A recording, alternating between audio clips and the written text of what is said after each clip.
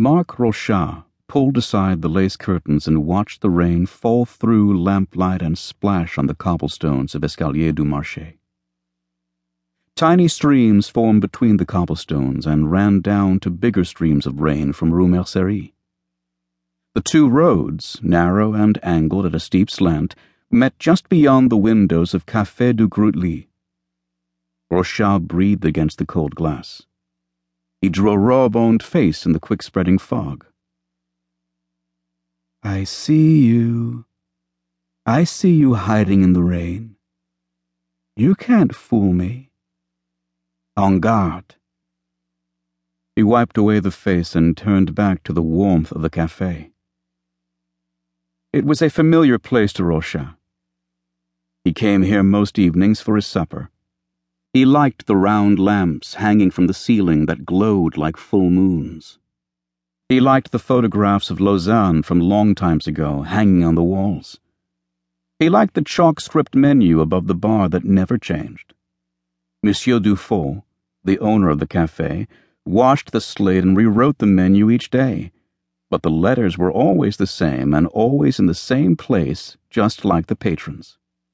Madame Boudry with her sixth glass of Villette, Monsieur Duvernay with his Friday night filet du porc avec pommes frites.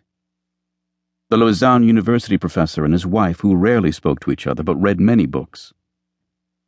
The Algerian street cleaners who stopped in each night for espresso and cigarettes.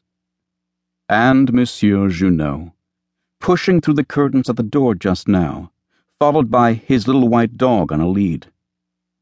Always at the same time, always taking the same table in the corner. And his dog always jumping on the next chair to look about the café as if demanding service. Rochat liked to imagine the little dog dressed in a very nice suit, knife and fork in his paws, and eating sausages and, "Still coming down, is it, Marc?" Rochat saw Monsieur Dufault standing at his table, drying his hands on the dish towel tucked in his apron strings. Pardon, monsieur? The rain. Still coming down, is it? Oui. And Winter's trying to sneak into Lausanne tonight. He thinks I can't see him. Who? Winter. Rochat pulled aside the curtain and pointed to the dripping dark beyond the glass. Out there, hiding in the rain. He thinks I can't see him, but I do. Monsieur Dufault looked through the window. Such an ugly night. And it's cold, I feel it in my bones. I can blow on the glass and draw him in the fog so you can see. Who? Winter. Do you want to see? No, mon cher, that's all right. But tell you what. You see old man Winter from the belfry tonight? You chase him away from me. Would you like a dessert? Espresso? Non, merci. Monsieur Dufault collected Rochat's finished plate, pulled the white cloth from his apron strings, and pounded breadcrumbs from the table.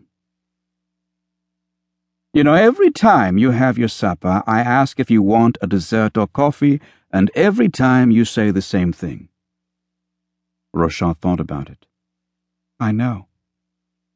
I know too. That's the point. Surprise me sometime. This is Switzerland.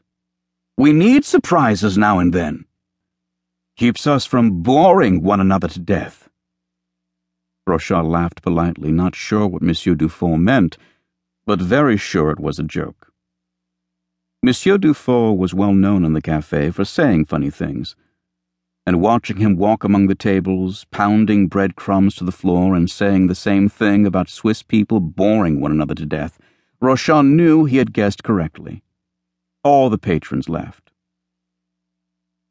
A single chime rang through the café. Rochat glanced at the old clock above the bar. Little hand between 8 and 9, big hand on 3.